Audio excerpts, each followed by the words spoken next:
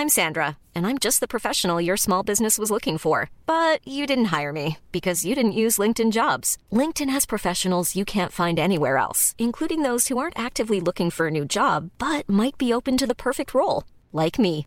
In a given month, over 70% of LinkedIn users don't visit other leading job sites. So if you're not looking on LinkedIn, you'll miss out on great candidates like Sandra. Start hiring professionals like a professional. Post your free job on linkedin.com/people today.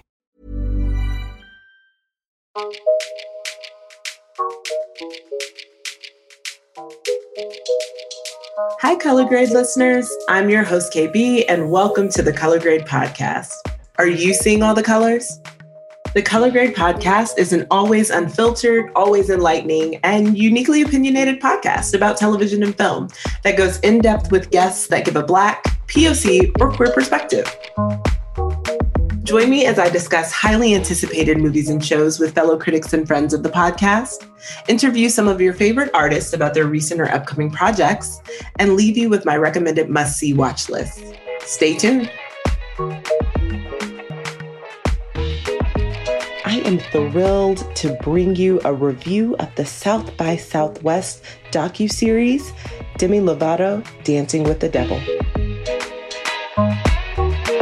A four-part docuseries that explores Demi's trauma, career, mental and emotional state leading up to the overdose that almost took her life in 2018 and how it fundamentally changed her.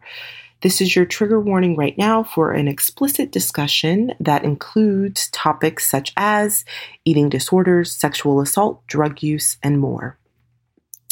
You know, this four-part documentary series premiered at South by Southwest, and I had an opportunity to watch early. You know, for me, this was unlike any other docuseries I've really seen before. Demi Lovato was transparent and vulnerable in every single part of it, you know, using footage from the original documentary that she was going to put out. The only thing that's a bit unclear to me is if she would have been this transparent and this open in the original project that ended up being shelved prior to her overdose. So the documentary explores fame, eating disorders, perfectionism, mental health, addiction, trauma, sexual assault, love, failed relationships, and so much more. It is heartbreaking, extremely hard to watch for anyone who has either personally experienced any of this or watched someone they love go through it. You know, the interesting part of the docuseries is it's not just Demi's perspective, but it's family, it's friends, it's former and current business associates, and their perspective and their take on everything that has happened in her life.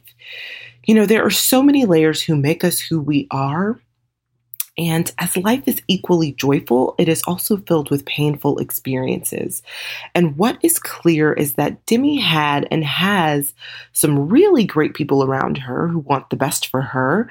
But it's also clear that she has in the past been dealing with toxic people and yes men.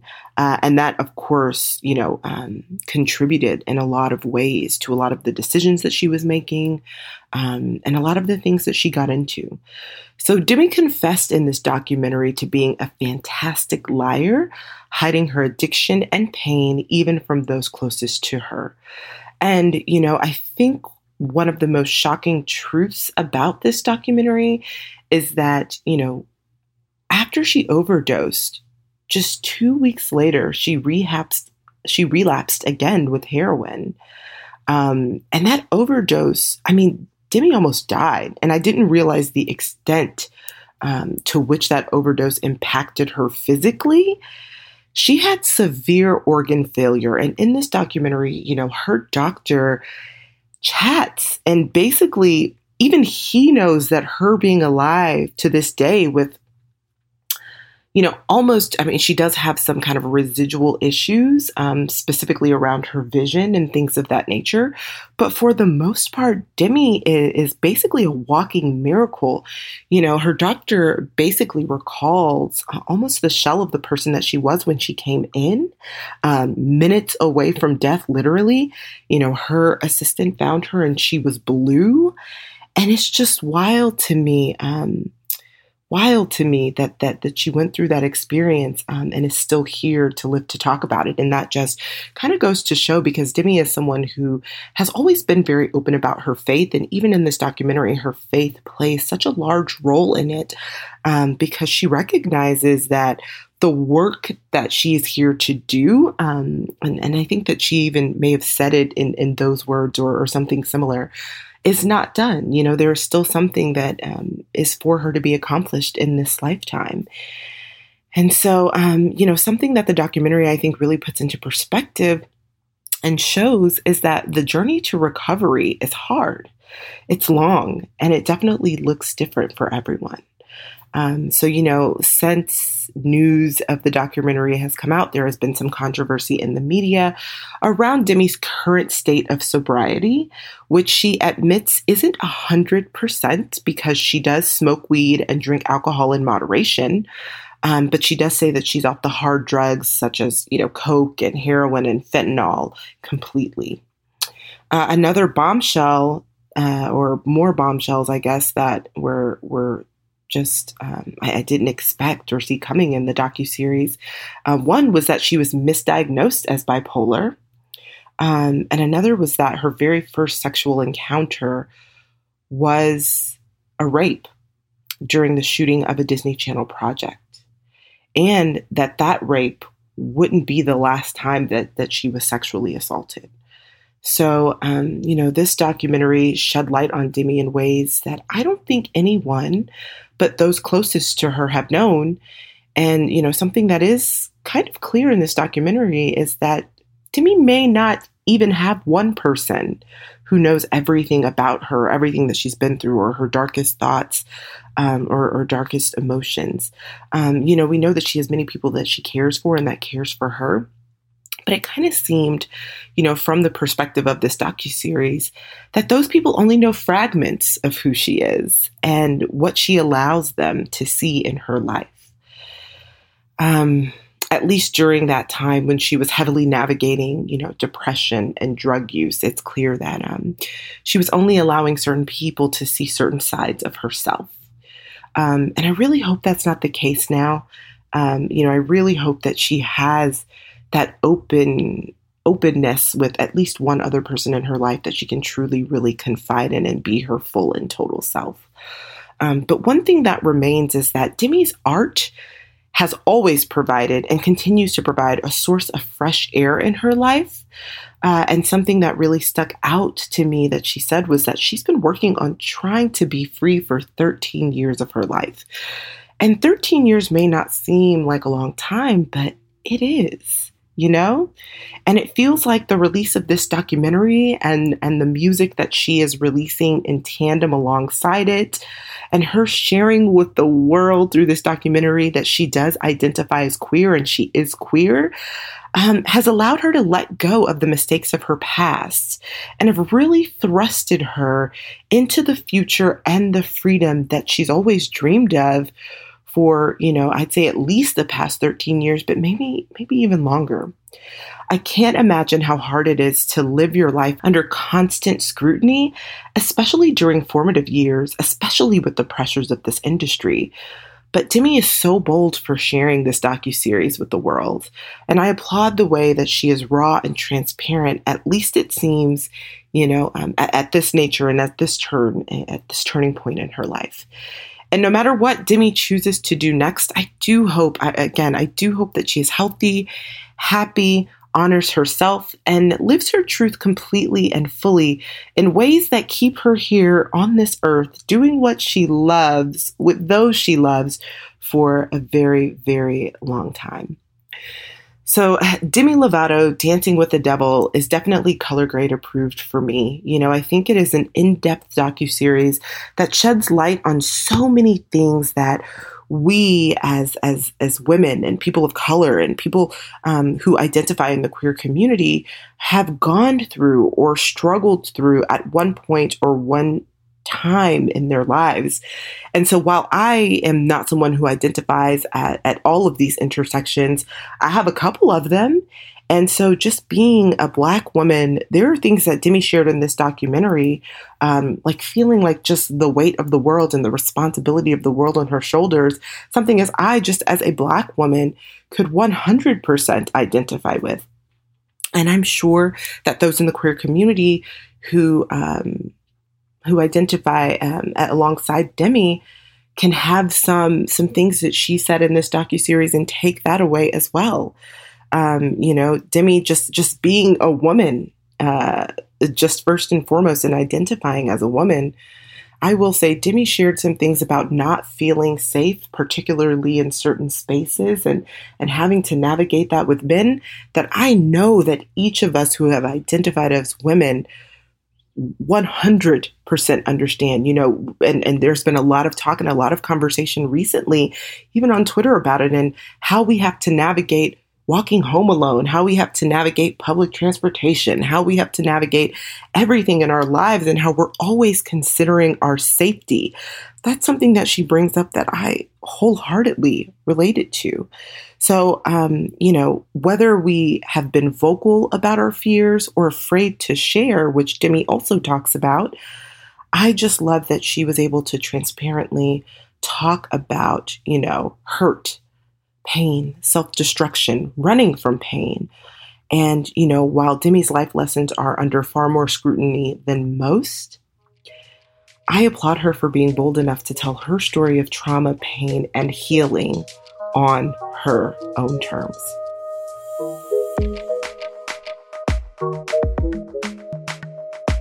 And now for our next segment, Let KB Put You On.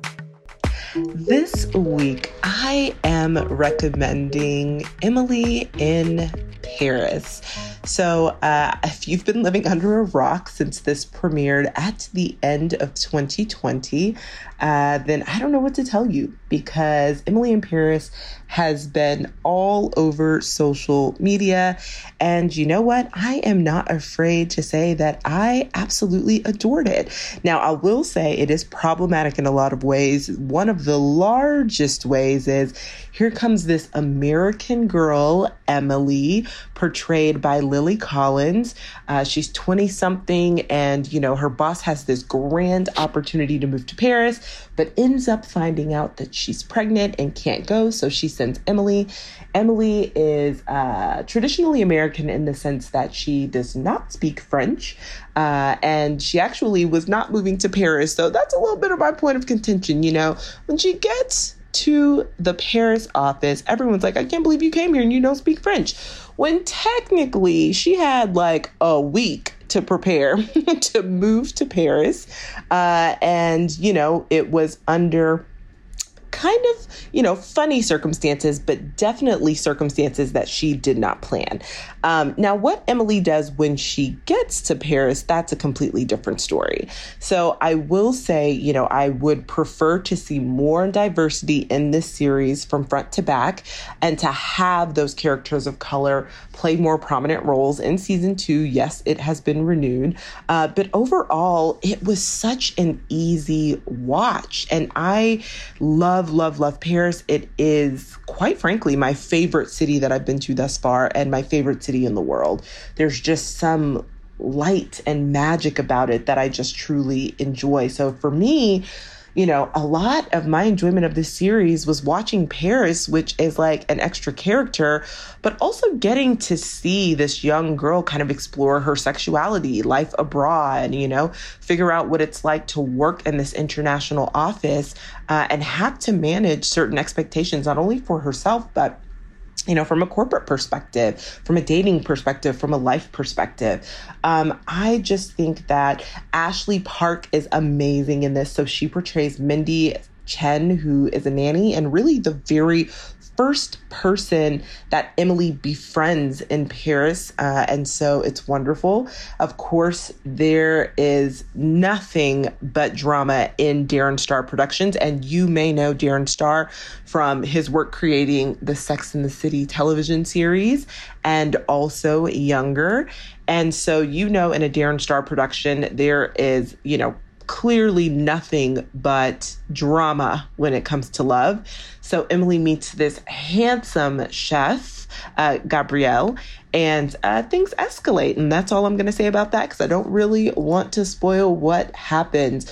But I will say that Emily's time in Paris is a whirlwind. And, she's really trying to figure out who she is. She has to break up with her American boyfriend, of course, naturally, because also, girl, don't move to Paris with a boyfriend. Come on. I mean, didn't we learn anything from the To All the Boys I've Loved Before series? Mama said, don't go to college with a boyfriend. Well, I'm saying don't go to Paris with a boyfriend either. You don't move there with a boo. You find new boos. And that's exactly what Emily does. It is lighthearted in a lot of ways. There's tons and tons of drinking wine. And quite frankly, it just reminded me of the lives that I live when I go to Paris and how I need to go back soon. So yes, check out Emily in Paris season 1. I have no idea when season 2 will drop, but you can binge watch Emily in Paris now. The first 10 episodes only on Netflix. This week, I am also recommending a biographical documentary, Oscar-nominated short film, A Love Song for Latasha. So this incredible short is also available on Netflix and was directed by Sophia Nali Allison. When I say it is one of the most intriguing short films I've ever seen in my entire life, but especially this year, I was completely enthralled and just drawn into every moment of this short film. The subject is Latasha Harlins, who was a young Black girl who was shot and killed in Los Angeles in 1991. And just seeing how the people who loved her the most are still dealing with her absence and managing their grief and uplifting who she was as a daughter, as a sister, as a granddaughter, as a cousin, as a student. Latasha had such grand dreams. And the entire time that I was watching this, I couldn't help but thinking that I really, really wish she had that opportunity. Latasha's murder by a convenience store owner in LA really was the spark for the riots that came shortly thereafter. And it is a love letter. It is a love letter to Latasha, who had just such beautiful words and was a poet in her own right. And they incorporate some of the poetry and words that she had written into the film. They incorporate, her family writing some of their own words for her and honoring her memory. And really, it does. What I love that Sophia does is, she really sets out to kind of restore the memory of Latasha's life and how harrowing those events were. And, you have to watch. It's beautiful, it's heartfelt, but it's also infuriating and it's incredibly sad. And it just is a reminder that Black children are not protected. Still, this happened in the early 90s, and I was too young to remember when this particular incident happened, but it was right around the same time as the Rodney King riots. And I do vividly remember those being on television. But it's so unfortunate that Black children are not given the same love and same protection, and we are not honored in that way. And I am so glad that this short film exists. I am rooting for them when it comes to the Oscars. And, even if they don't win the Oscar, I am so glad that it was at least nominated and people could just see how important this short film is. and, how needed it is and how timely it is. So definitely please check out A Love Song for Latasha, available now on Netflix. And lastly, my pick for a full-length feature is going to be Godzilla vs. Kong. Listen, it is a wild ride. Overall, I enjoyed myself through and through. Listen, I will be transparent and say, at times the storylines were hard to follow because there are like 5 or 6 of them happening at once. And I would recommend that if you can, you should probably prep by watching the previous films first, at least 1 or 2 of them, because this film definitely dives right on into the action and picks up right where the last one left off. But I can say, as a fan of the Godzilla and Kong and just this monster film franchise, you will certainly enjoy this action-filled ride with the craziest special effects. It was so fun. I enjoyed it through and through. It was just so thrilling. And, I will say there is just a dynamic trio who I adore in this film. And that is Millie Bobby Brown, Brian Tyree Henry, and Julian, who are a delightful comedic trio and definitely one of my favorite parts of the film, for sure. And, I'm sorry, I don't want to mispronounce Julian's last name, but Julian Dennison. So yes, absolutely. Check out Godzilla vs. Kong. Listen, a lot of people know that I am a huge Friday Night Lights fan, huge, like next level. And so Kyle Chandler is back portraying Millie Bobby Brown's father again. And, I'm not going to lie, he's kind of a terrible father in this, because how does your daughter make it all the way to China and you have no idea? Then you show up to China and y'all run into each other on the streets. Sir, I need you to know where your daughter is at all times. But that's part of the wildness of it, for sure. And something that I actually really enjoyed about this film is the representation. So there is a deaf character. Her name is Gia, and she is portrayed by Kaylee Hoddle. She's phenomenal. She's actually like the best character in the film. She has a crazy special bond with Kong, and I adore it. I adore it absolutely. So Damian Bashir is kind of the villain type in this film. There's always a villain. There's always someone who wants to take over the world, has all the money in the world, and starts to create the most ridiculous things for their personal gain. This is no different. But I will say the cast is stacked. It's super diverse. And, I enjoyed it. And if you are a true blood fan, Alexander Skarsgård is also in this. And, a film that has yet to be released, but it did get picked up at Sundance and will be heading to Netflix, is Passing. It is directed by Rebecca Hall. Well, Rebecca Hall is in this film, and this, ironically, is actually the film where she decided she needed to have Alexander Skarsgård in Passing, so you can see their portrayal as colleagues in this particular film, both scientists working on various missions, but working very, very closely with Kong. I'm not going to lie to you. I think often about how Kong does the hard work in this film by relocating his dislocated shoulder on a building. Wild. And there is a bit of a twist that I'm not going to share, but when these two bad monsters realize who the actual villain is, we get ourselves a little bit of a team up. And so, yeah. Watch Godzilla. Clearly, I'm the one who I love the team up so much, I'm giving them a little mashup name. So definitely watch Godzilla vs. Kong. It's out now on HBO Max. It's wild. And listen, things don't always have to make sense, okay? Sometimes you just want to see a great action film, and that's exactly what you get here with Godzilla vs. Kong. We hope you enjoyed this episode of the Color Grade Podcast. I'm your host, KB, and you can find me on social media at TheLadyKB, at TheLadyKayb on Instagram and Twitter. Also, please follow the Color Grade Podcast on all social media platforms at Color Grade Pod.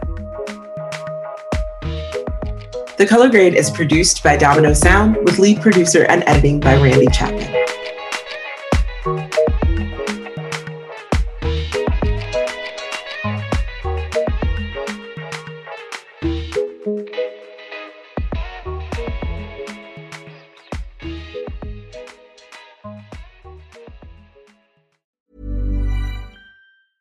Planning for your next trip? Elevate your travel style with Quince. Quince has all the jet-setting essentials you'll want for your next getaway, like European linen, premium luggage options, buttery soft Italian leather bags, and so much more. And is all priced at 50 to 80% less than similar brands. Plus, Quince only works with factories that use safe and ethical manufacturing practices. Pack your bags with high-quality essentials you'll be wearing for vacations to come with Quince. Go to quince.com/pack for free shipping and 365-day returns.